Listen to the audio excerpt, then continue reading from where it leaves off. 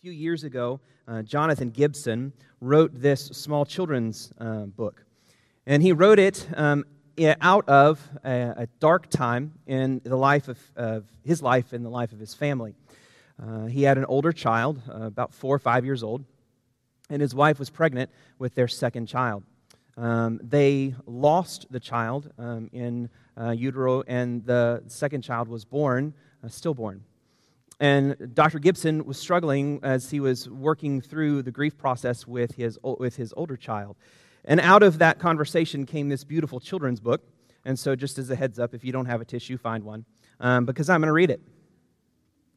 The book begins with this child's perspective. It says, "When I look up on a sunny day, the sky is blue and bright, and jet planes paint white lines on its canvas.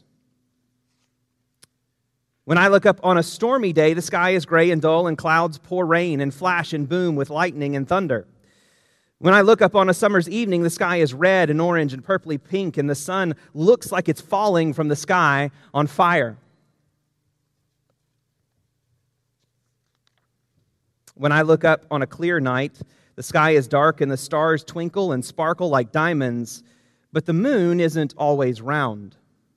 Dad said the moon is always round, even when you can't see all of it. When Dad told me that I was getting a little sister, the moon looked like a banana. But Dad said the moon is always round." I'm doing a really bad job holding that open. "When the crib was put together and the moon looked like a slice of an apple, but Dad said the moon is always round. But when Mommy's tummy began to look like a watermelon, the moon looked like a shriveled orange, and Dad said the moon is always round. Even when I was told that my little sister wasn't coming to live with us after all the waiting, Dad said the moon is always round. When my parents left in the middle of the night for the hospital and the next morning I went off to preschool, I thought, will the moon be round tonight? And Dad said the moon is always round. When I waited at the hospital to meet my little sister and we left without her, I asked, why, Daddy? And he replied, I don't know why, but the moon is always round.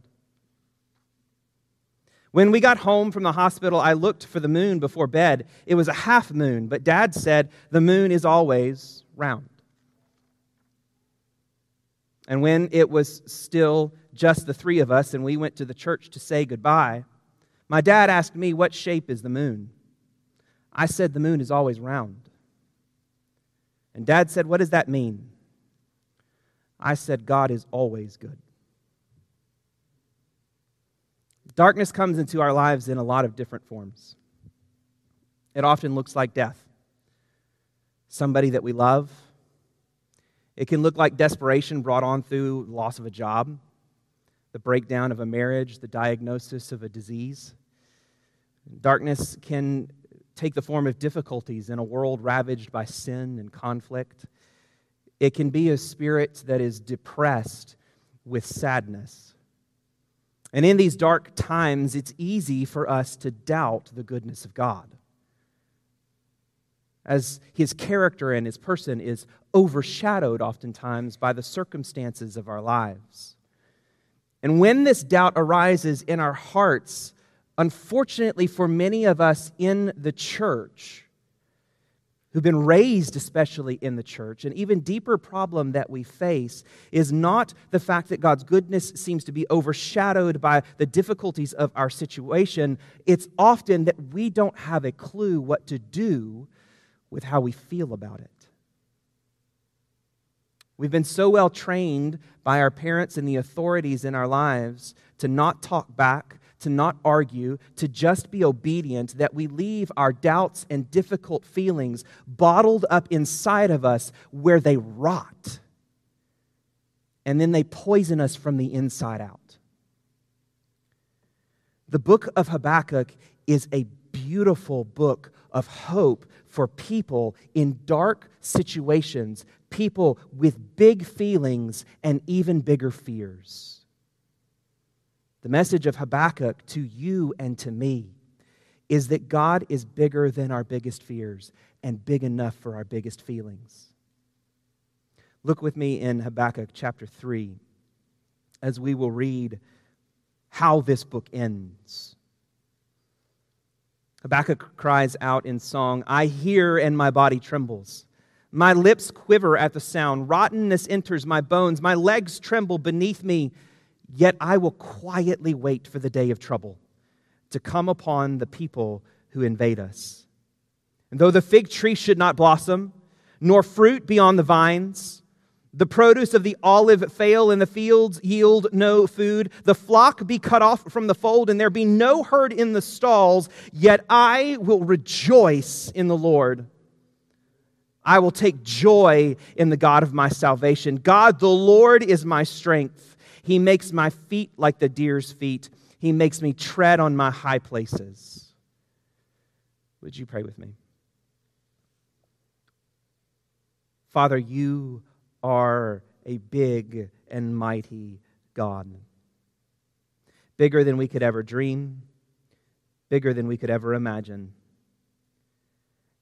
And yet, despite how big you are, Heavenly Father, and despite the fact that you are bigger than everything that is bigger than us and everything that we would fear, you are still the God who invites us near.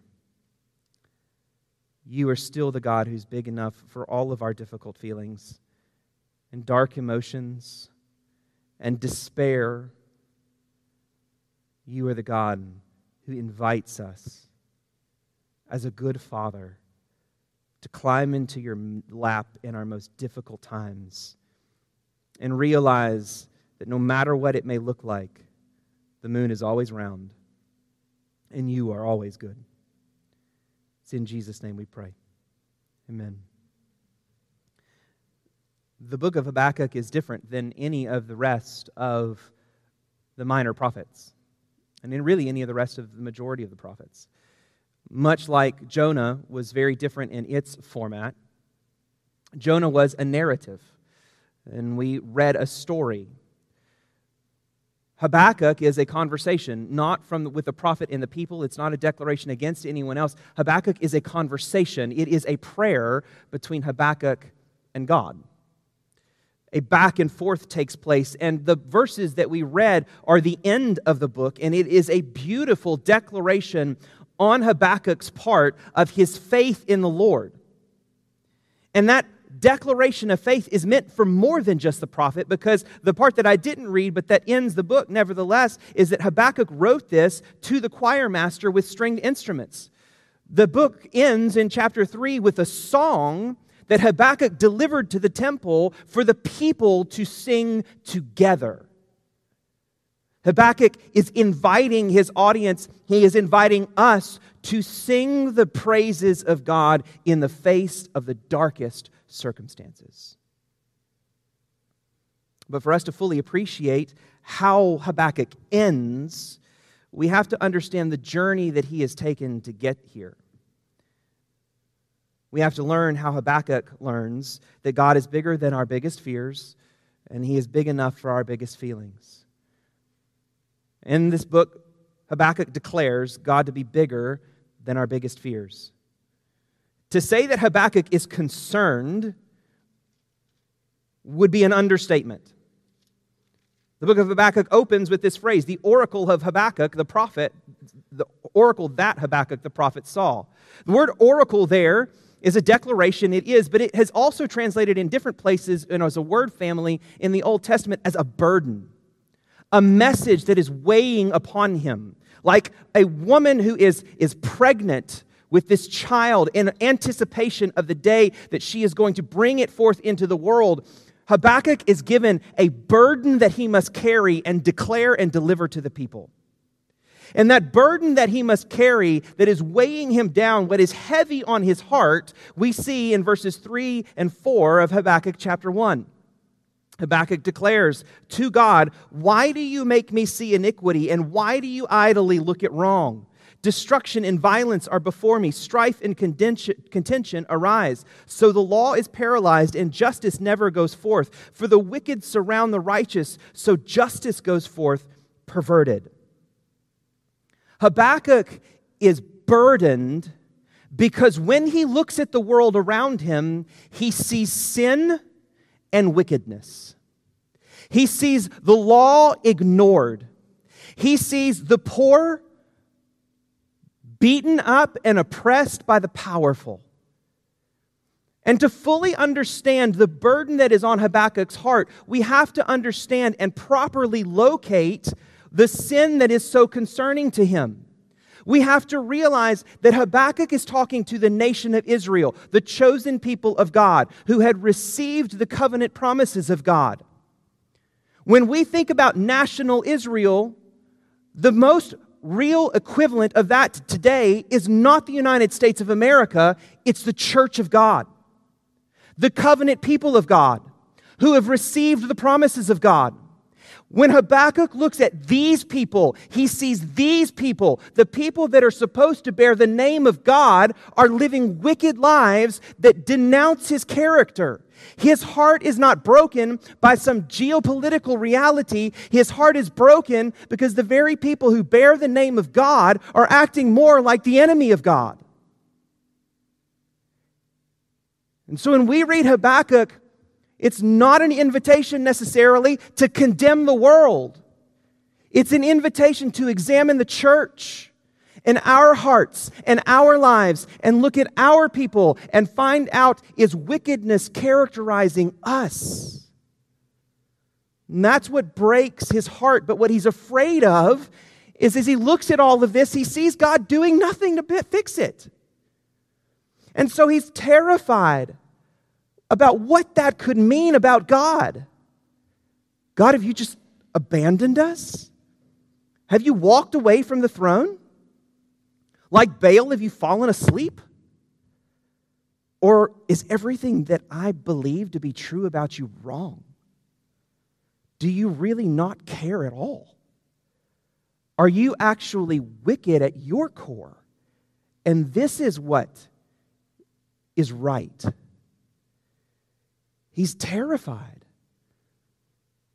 He's on the brink of hopelessness because everywhere he looks, he sees the powerful perpetrating the problem, and he sees nobody rising up within the people of God to fix it. So God answers Habakkuk's complaint in verses 5 and 6 of chapter 1.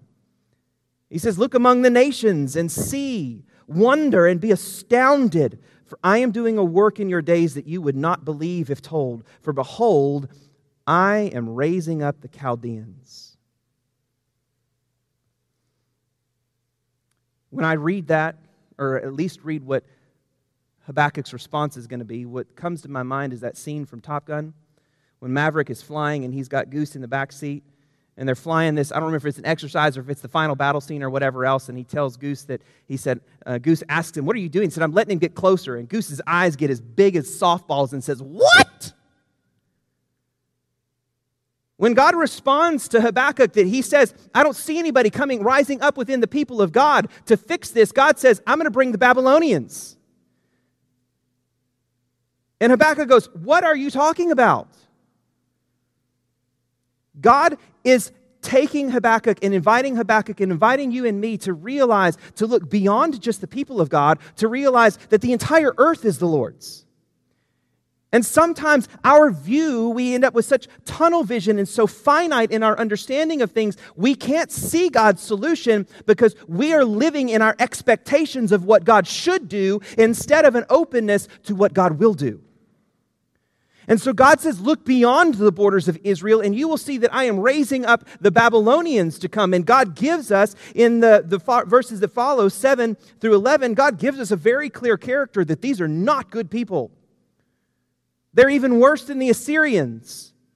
And they're coming in all of their evil. They are men, of verse 11, and they are a nation who worship their own might and strength because nobody can stand before them. And they are conquering the world. And so Habakkuk's response is, what are you talking about?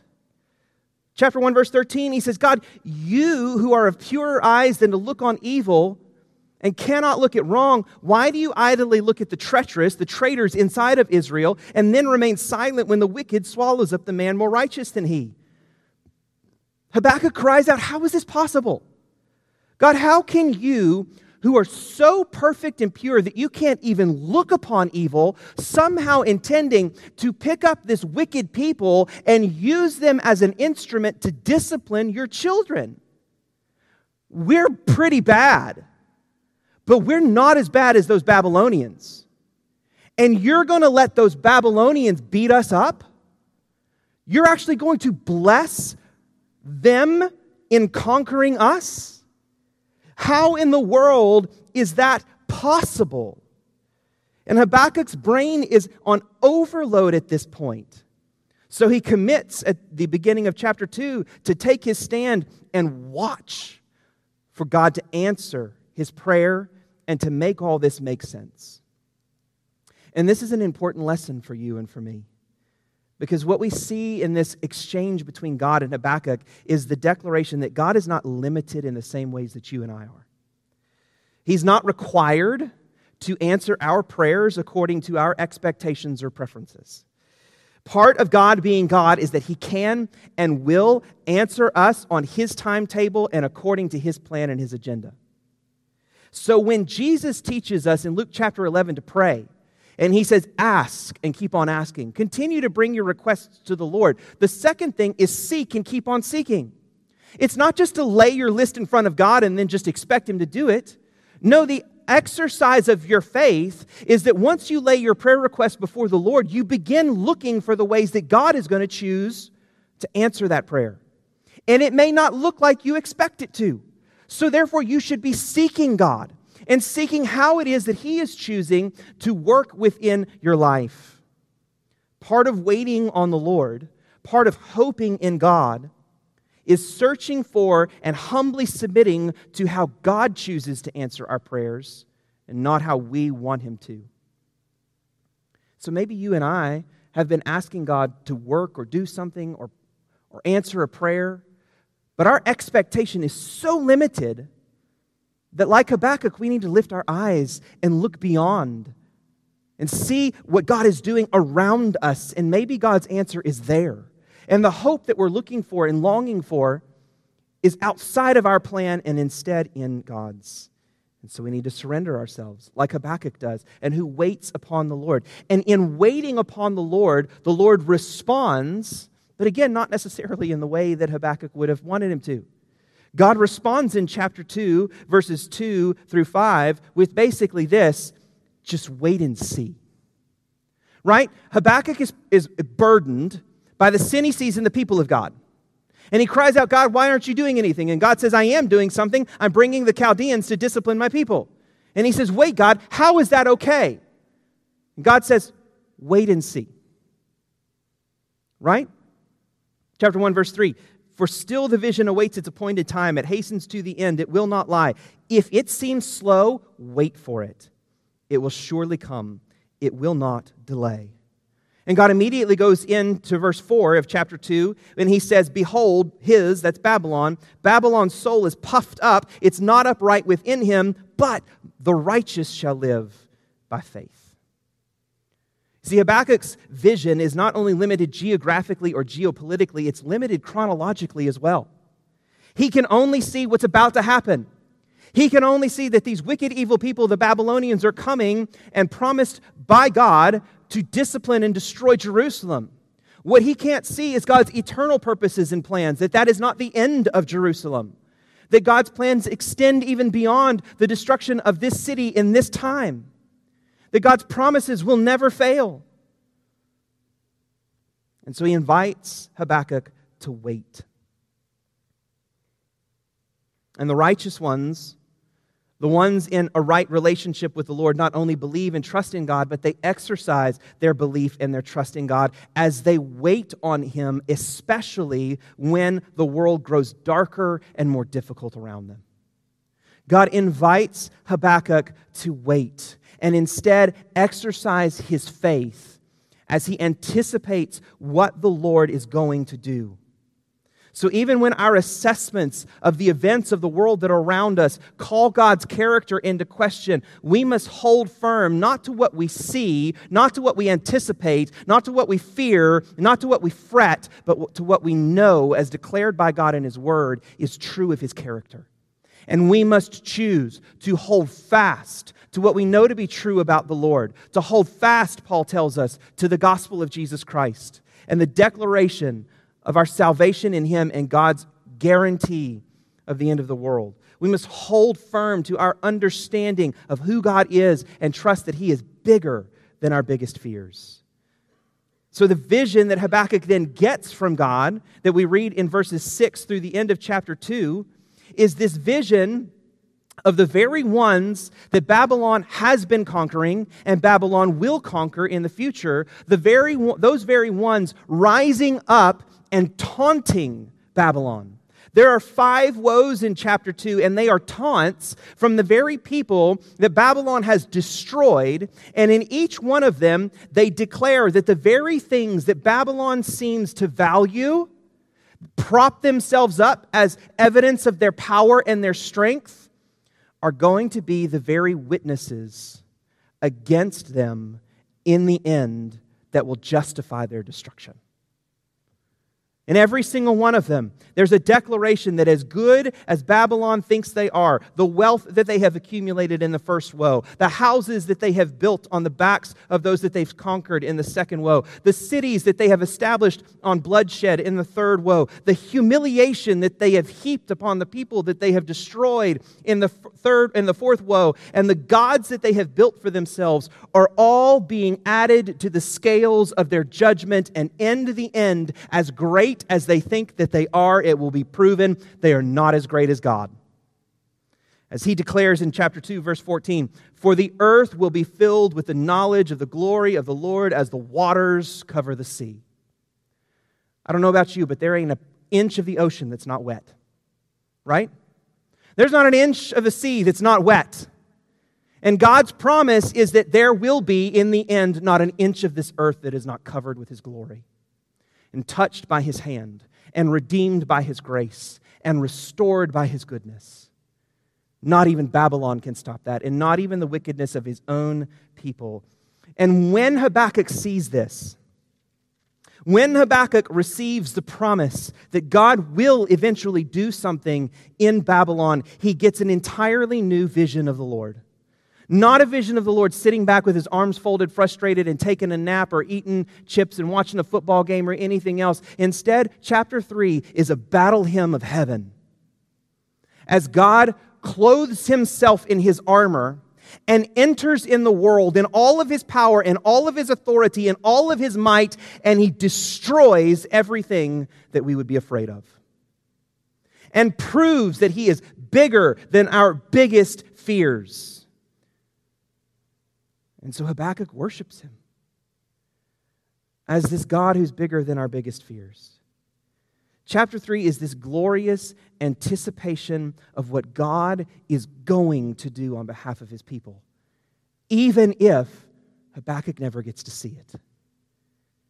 And so Habakkuk is able to conclude with this glorious praise that he says, even though, the verses that we read earlier, 16, he said, listen, as I'm looking at the events of my world, and I'm looking at Babylon, I'm looking at the sin inside, and I'm looking at Babylon bearing down on us. He said, my response to that is my body trembles, my lips quiver, rottenness enters my bones, my legs tremble beneath me. He says, when I look at the events of my life, I am petrified, I am terrified.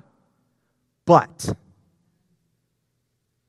regardless of what happens to me now, regardless of what happens to my people, regardless of whether or not I see it, regardless of whether or not the entire economy falls flat on its face. Because they're an agrarian society, right? So whether the fig tree should blossom, whether the fruit vines should be empty, whether the produce of the olive should fail, whether the fields yield no food, and the flocks be cut off from the fold, and there's no herd in the stall, right? Their entire economic system collapses. Regardless of it all, my hope will be in the Lord. And I will choose to worship Him.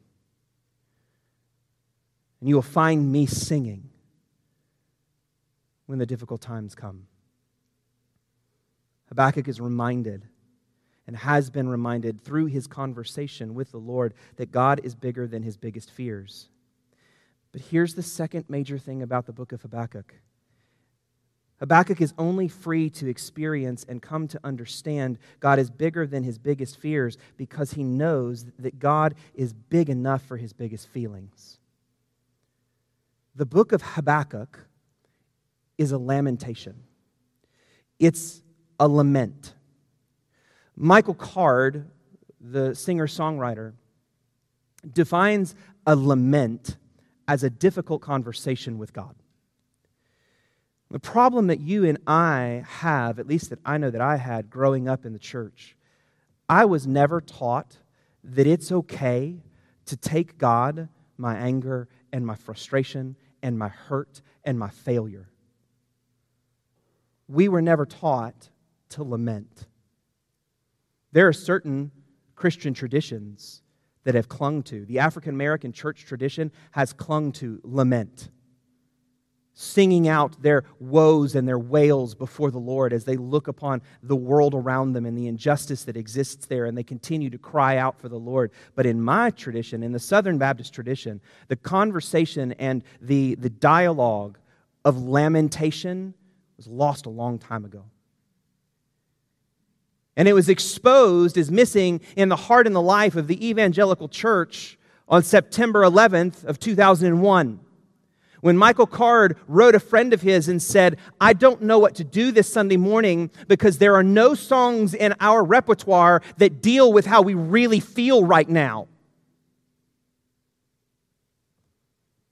But the Bible is filled with people having difficult conversations with God. Have you ever had to call out somebody in authority in your life? Have you ever had to go to your boss and say, hey, listen, stuff's not right, and you're sleeping on the wheel. You're asleep at the wheel. Things are going wrong. You need to get your gear, get yourself in gear.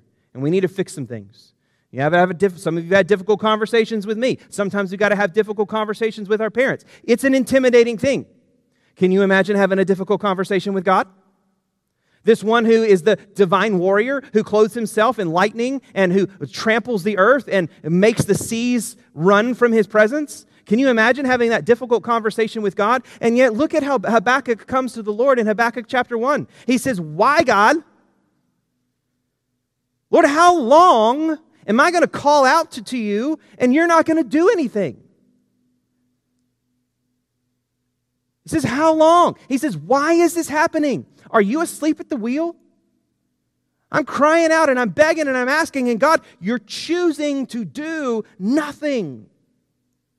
And then when God answers him, his response is a second lamentation. How could you?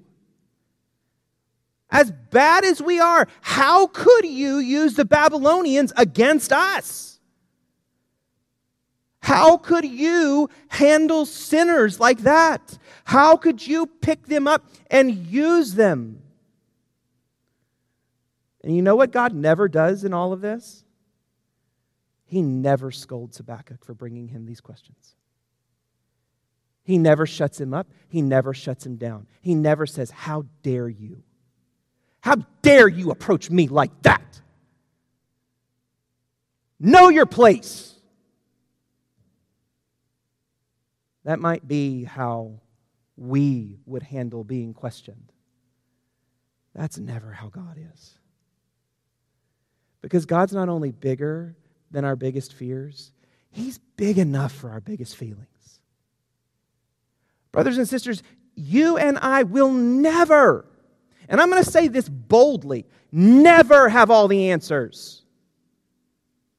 The Bible does not say that when you die and you get in presence of Jesus Christ that you're going to figure everything out. God and God alone is omniscient. Just because you're dead doesn't mean that you're privileged to all of the answers that you didn't get in this life. We will never be infinite in our understanding and our knowledge. We will always be limited. We will always be limited by our view and our understanding and our experiences. And so guess what? As finite creatures who don't understand everything, we are going to have doubts and fears. We are going to have difficult experiences and difficult emotions. Faith is not the absence of fear, nor is it the absence of doubt. Faith is dealing with our doubts and our fears by coming to the one that we believe has the answer to them.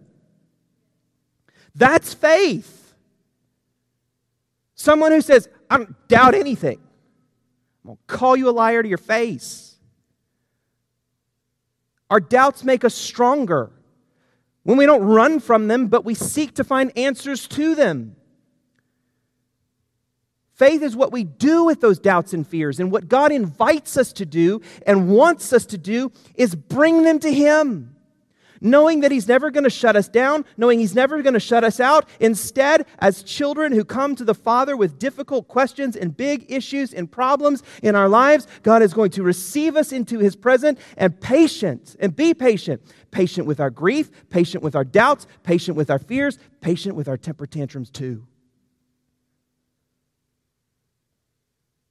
Because God is bigger than all of those biggest feelings. God wants us to deal with them in His presence because that's the safest place to do so. And He invites us and welcomes us into that safe space where He will deal with them. Habakkuk was received into God's presence to deal with his fears and to deal with his hard feelings. And we are now in an even better position than Habakkuk because we have Jesus. We have the one who has proven Himself already to be bigger than our biggest fears, right? In his song of declaration, Habakkuk declares that God is the one who is going to come and He is going to crush the head of the house of the wicked in verse 13.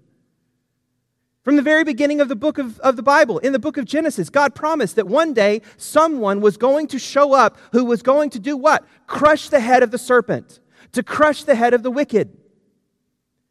That promised one is Jesus Christ.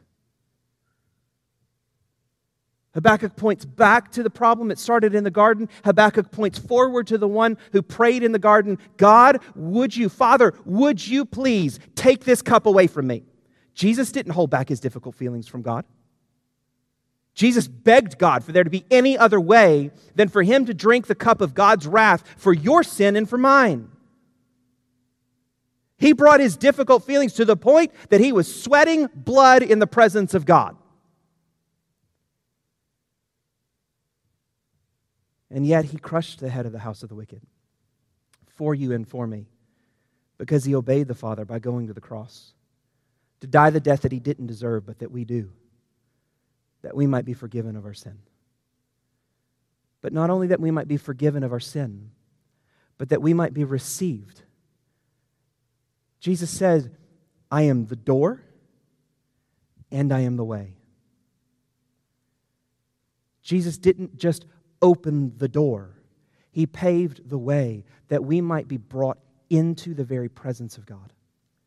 That we might come to Him not as slaves and not as sinners and not even as servants, but as friends and family, as sons and daughters of God. To be welcomed to the feet of the Lord, into the very lap of God, that He might lavish His love upon us. And for all of those who are in Christ, we can know beyond a shadow of a doubt that no matter how dark the world may get, no matter how desperate my circumstances may seem, I know that I have a friend who is a friend of sinners, who draws near to me in my dark times and my difficult emotions, and doesn't run away from me in those times, but is instead proven Himself to be faithful. So that even when I am not faithful, I am still loved and accepted and wanted by God. Not because I deserve it, but because Jesus has bought it. And so I can come to God with all of my doubts. And I can come to God with all of my fears. And I can come to God with all of my difficult feelings. Because Jesus is bigger than all of my fears. And Jesus is big enough for all of my biggest emotions. And Jesus wants me. Jesus loves me. Jesus is for me. God loves you. God wants you. God is for you. And no matter what shape the moon may be, it is always round. And God is always good.